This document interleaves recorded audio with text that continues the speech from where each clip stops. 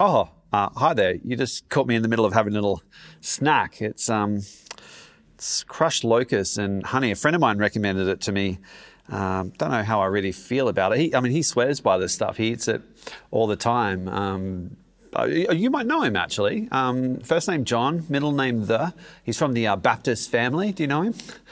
Well, given the weather that we've had this week, I wasn't going to be able to preach on location somewhere in the wilderness. And so that little prop is just to introduce the fact that we are talking about a man today called John the Baptist. And apart from his curious diet and questionable dress sense, I wonder, what do you know about the man? What do you know about John the Baptist? I've been reading through the Gospels recently and I felt stirred to share about him, but it's been a real wrestle to work out what was it about him that God wanted me to share with you today. Because, he would often be depicted just as like a strange street preacher type.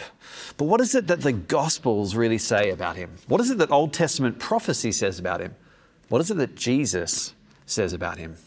He was a remarkable man who did some incredible things and said some incredible things, but perhaps most incredible is his character. And that's what I want to share with you a little bit about today. What is it that we can learn from him? But before we jump into it, I just want to pray for us.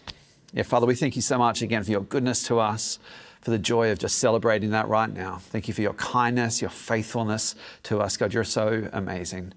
Holy Spirit, we just invite you right now. Would you come and rest on us, rest in this place, wherever anyone might be, in their bedrooms, in their lounge rooms, on their balcony, out for a walk. We pray, Holy Spirit, would you rest on people? Would you prepare our hearts to hear this message? And Jesus, we thank you that you are the hero, not just of history, but of all of Scripture. And we see these quasi-heroes of Abraham and Moses and Paul and John the Baptist who point to you. And as we look at this man's life today, I pray that we wouldn't just learn about him, but that you would shape and mold us more and more into your likeness. In Jesus' name, amen. Well, as I said, don't let John the Baptist's quirkiness cause you to underestimate the man. He actually appears in all four of the Gospels, which should give us a little bit of a clue for how important a guy he really was. He isn't just an extra in a movie or an NPC, a non-player character in a game. He's a really important guy who plays a really vital role. Actually, if we read in Mark 1, it says this, right at the start of Mark: the beginning of the good news about Jesus the Messiah, the Son of God. As it is written in Isaiah the prophet, I will send my messenger ahead of you who will prepare the way. That is a prophecy from Malachi 3, verse 1. Verse 3 carries on. A voice of one calling in the wilderness, prepare the way for the Lord, make straight paths for him. That's a prophecy from Isaiah 40, verse 3. So there's very much a sense where the people of God have been not just waiting for the promised Messiah to come, but also been preparing for the messenger who is going to come to them as well. A little bit like how the crowd of people at a wedding will eagerly anticipate the bridesmaids walking down the aisle to prepare the way for the bride to come, or the way a farmer may look out to the horizon for some clouds that would bring the hope of rain. Or perhaps even the way that you eagerly anticipate the new trailer to drop for your favorite TV show or your favorite movie that might be coming out. Now, we know that the messenger, the bridesmaids, the cloud, the trailer, John the Baptist himself, they are not the main event, but they're still really important. There's a great deal of interest, of anticipation and expectation around them. Mark carries on in verse 4. And so John the Baptist appeared in the wilderness, preaching a baptism of repentance for the forgiveness of sins. The whole Judean countryside and all the people of Jerusalem went out to him. He's a pretty significant figure, right? Confessing their sins, they were baptized by him in the Jordan River. John wore clothing made of camel's hair with a leather belt around his waist. He ate locusts and wild honey. I didn't rate that, by the way. That was nasty. And verse 7 says, and this was his message. After me comes one more powerful than I, the straps of whose sandals I am not worthy to stoop down and untie. I baptize you with water, but he will baptize you with the Holy Spirit. After me comes one more powerful. Now, John obviously played an incredibly important role in preparing the way for the coming Messiah, for Jesus' coming. In fact, actually, not only was his role of such importance that it was prophesied by those two Old Testament prophets hundreds of years prior to him coming, but actually his very conception was miraculous. Not quite as miraculous as Jesus's was, but miraculous none the same. Actually, in the Gospel of Luke, it says this. In Luke 1, we read that the priest Zachariah and his wife Elizabeth, it says that they were childless because Elizabeth was unable to conceive, and they were both of a very old age. They were both very old. Zechariah goes into the temple to burn incense. It's his time to do that. It says in verse 11, an angel of the Lord appeared to him. And then verse 13, this is what the angel said. Your wife Elizabeth will bear you a son, and you are to call him John. He will be a joy and a delight to you, and many will rejoice because of his birth. Verse 15 says, he will be filled with the Holy Spirit even before he was born, and he will bring back many of the people of Israel to the Lord their God. And he will go on before the Lord in the spirit and the power of Elijah to make ready a people prepared for the Lord. So like as a nation prepared for and looked out for and hoped for this coming messenger, there have been Old Testament prophecies from hundreds of years prior. So too this aging couple had looked out for and hoped for and prayed for this miraculous conception that was announced by an angel of the Lord. And so we know that his role, it says, was to prepare the way for the coming Messiah. And it says that he came in the spirit and the power of Elijah. And that kind of makes sense then of why he was eating locusts with honey and dressed in camel hair with a leather belt, because he's kind of like that Old Testament Elijah figure. He's like a bridge, if you will, between the Old Testament and the New Testament. He's like a link between the people of God of old and the people of God in the New Testament as well. So he's a bridge, he's a link, he's a forerunner. And in some ways, he's almost like a spiritual sidekick to Jesus. We read actually in the Gospel of John that he ministered alongside Jesus for quite a period of time before Jesus headed up north. So the Gospels show us that he's a really important guy. Old Testament prophecy shows us that he's a really important guy. And people really look up to him. He actually had a whole bunch of his own disciples, men who would follow him around, learning from him, asking him questions. They call him Rabbi in a passage we're just about to read now. And actually, in John 3, we see that they are like incredibly devoted. In John 3, Jesus is baptizing some people on the other side of the River Jordan, across from where John and his disciples are. And John's disciples get a bit ticked off. And this is what they say to him. They say, Rabbi, that man who is with you on the other side of the Jordan, the one that you testified about, look, he's baptizing and everyone's going to him. Like John's disciples were fiercely loyal, like incredibly loyal. So loyal, in fact, that they actually kind of kept following his commands and following him decades after he had died. We read in Acts 19 of when Paul, on one of his missionary journeys, goes to the great city of Ephesus to plant the church in Ephesus, where we get the letter to the Ephesians from. When he goes there, he meets some of John's disciples. Decades later, in 53 AD, they're still around. Decades later. And he meets some of them and he says to these guys, did you receive the Holy Spirit when you believed? And they're like, Holy Spirit? We didn't even hear there was a Holy Spirit. So Paul says, well, what baptism did you receive? And I say, we're John's guys. Well, we were baptized by John. He says, okay, well, let me lay hands on you, pray for you. And then there's this incredibly powerful moment where the Holy Spirit descends on them. They start prophesying and praying in tongues. Now, John the Baptist is this incredibly influential figure in Jesus' day. He wasn't just like this street preaching wild man who stood on a wooden crate and yelled at passers-by, which he can often be depicted as. He was like a rock star of his day. Yeah, like a rock star with a questionable diet and dress sense. But don't all rock stars have a questionable diet and dress sense? But so what? What does all this really matter? What does this actually tell us about the guy? And he had a lot of followers, a lot. He was like an influencer in his day, in the original sense of the word. He influenced a lot of people. But what did he influence them towards? Well, I think that actually just coming up in this passage in John he utters these 8 words, which for me are like the summation of his entire life, the summation of what his purpose was and the summation of what his character was like. You know, he's just about to rebuke his disciples for being so territorial and being concerned about Jesus baptizing on their patch and demonstrating like almost like professional jealousy. And this is what he says to them in John 3. He says, guys, he must become greater and I must become less. And for me, these 8 words are like the summation of John the Baptist's purpose and his character. And I wonder, church, could they be our refrain? Could they be the refrain of church for the city, that he must become greater and I must become less?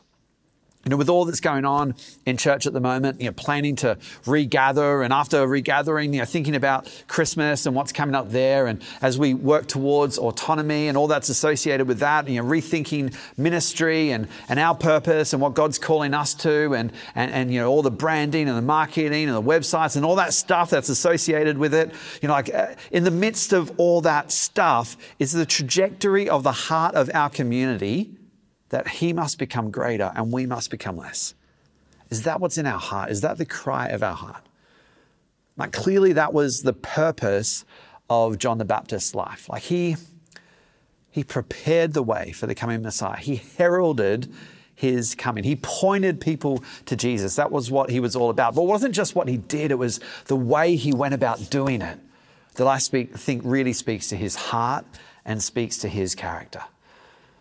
Now, Scripture is so often full of like contrasts, these themes or ideas that seem to be in tension with one another, but actually when they're held well together in balance, they paint this beautiful, compelling picture for us. And I think John the Baptist's life is like a life of contrast. It's a life in tension, particularly in the way that he views himself compared to the way that Jesus views him. Let me give you some examples of that.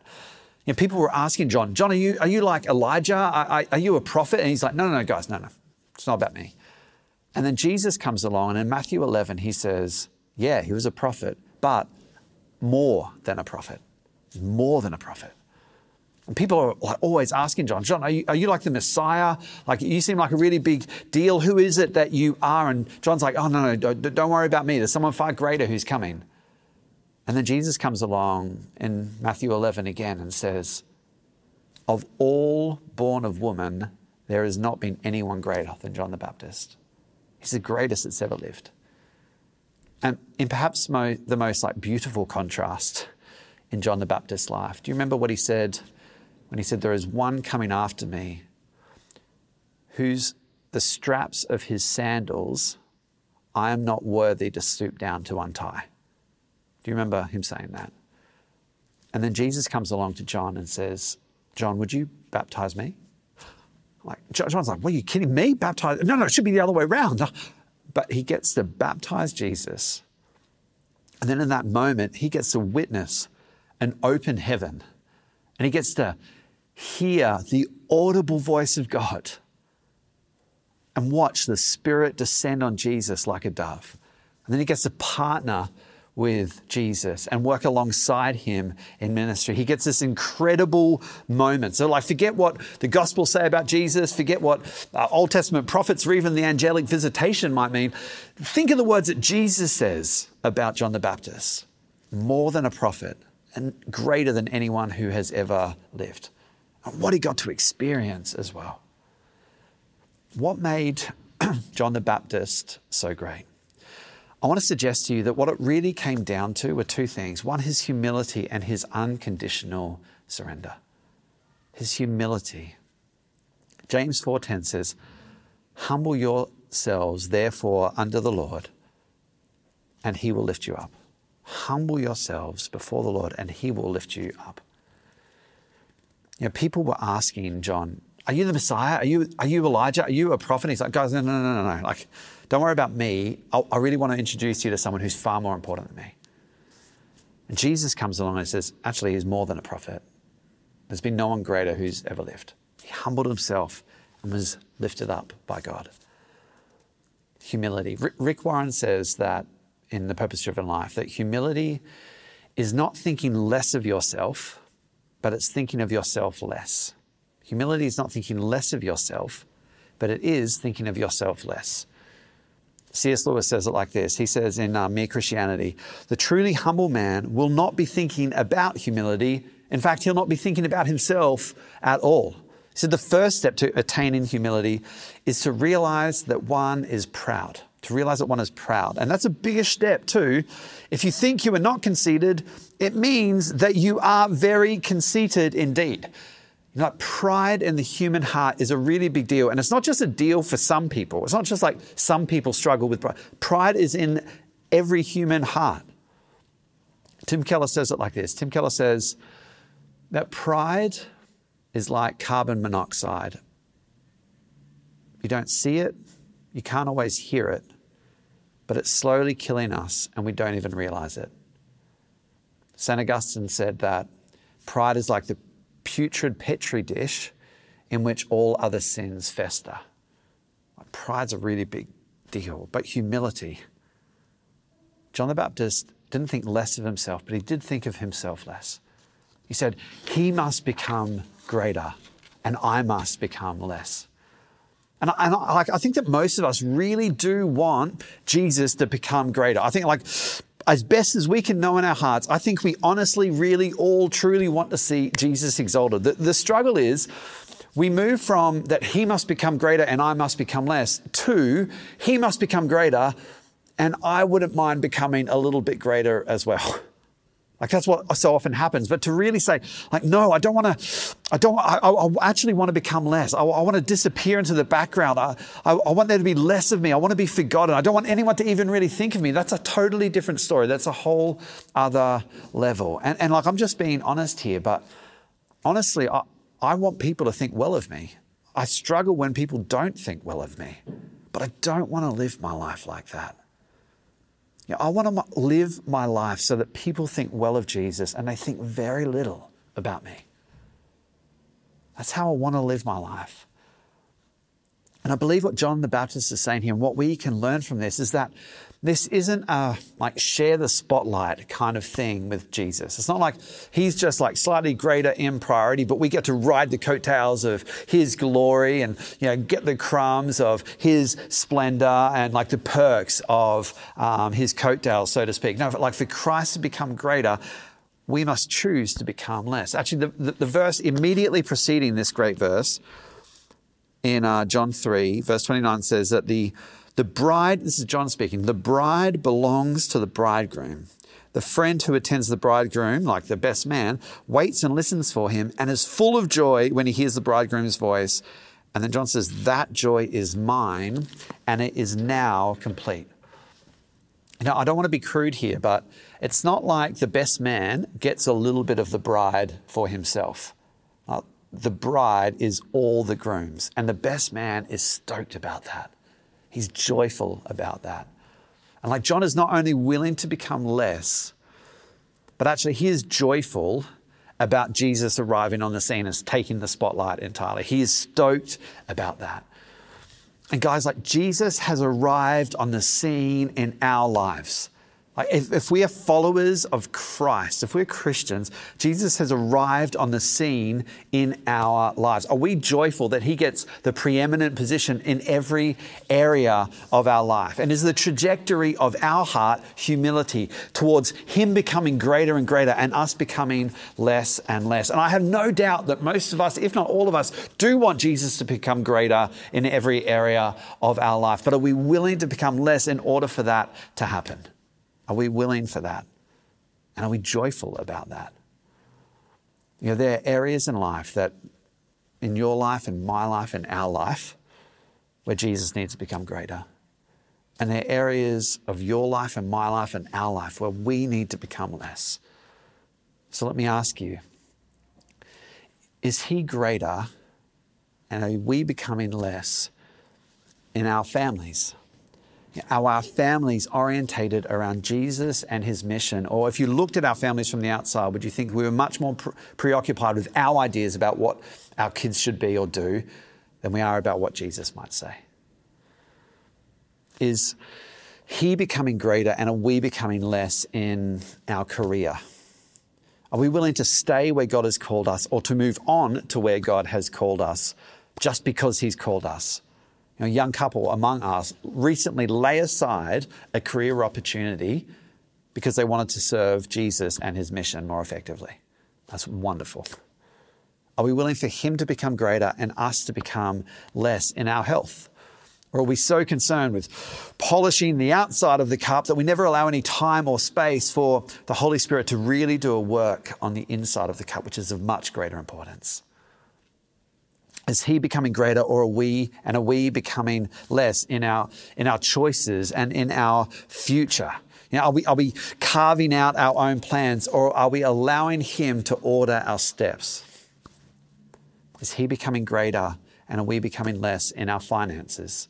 Do we live as though like everything is his anyway? Or do we really believe that our income and our savings are the means by which we will experience pleasure and we will experience security in this life? Maybe Jesus is like greater in all of these different areas, but is the trajectory of our heart that he's becoming even greater and we are becoming less and less? In what area of your life are you unwilling to relinquish control of and to surrender to him? At the end of the Civil War, General Grant was so completely committed to the total conquest of the Confederate South that newspapers at the time joked that maybe the initials US actually stood for unconditional surrender. And then decades later, President Roosevelt, along with Prime Minister Winston Churchill and Joseph Stalin, all agreed at the Casablanca Conference in 1943 at the end of World War II that nothing short of the absolute, total and utter unconditional surrender of the Japanese and the Germans would do. And this is what they said. They said there could be no meaningful future for rebellious people unless they had thoroughly renounced their failed ambition to rule. Unless they had thoroughly renounced their failed ambition to rule. Now, that's basically the call of the Christian life, to thoroughly renounce our failed ambition to rule. But what the gospel doesn't call us to is it doesn't call us to purposelessness or to passivity, to just allow our will and our purpose to wither and die. That's not what the gospel calls us to. That's not what John the Baptist was about. He was very much committed to his mission and his mandate, but he just didn't let it go to his head. We have been born again into kingdom life and into kingdom purposes and kingdom significance.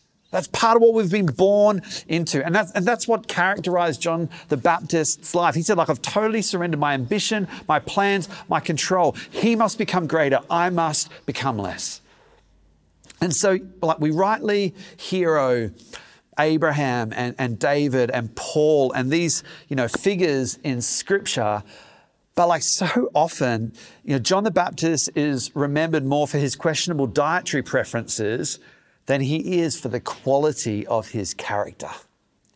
Jesus said, more than a prophet, the greatest who has ever lived. And by virtue of where he appears in the gospel account, his life is totally eclipsed by Jesus' life. But you know what? I think he kind of wanted it that way. I think he was totally happy with that. My friends, what areas of our life are we still fighting with Jesus for our share of the spotlight? Are we willing to release those things, to surrender those things? And to join in the refrain of John the Baptist and say, he must become greater and we must become less. God bless you. Love you heaps.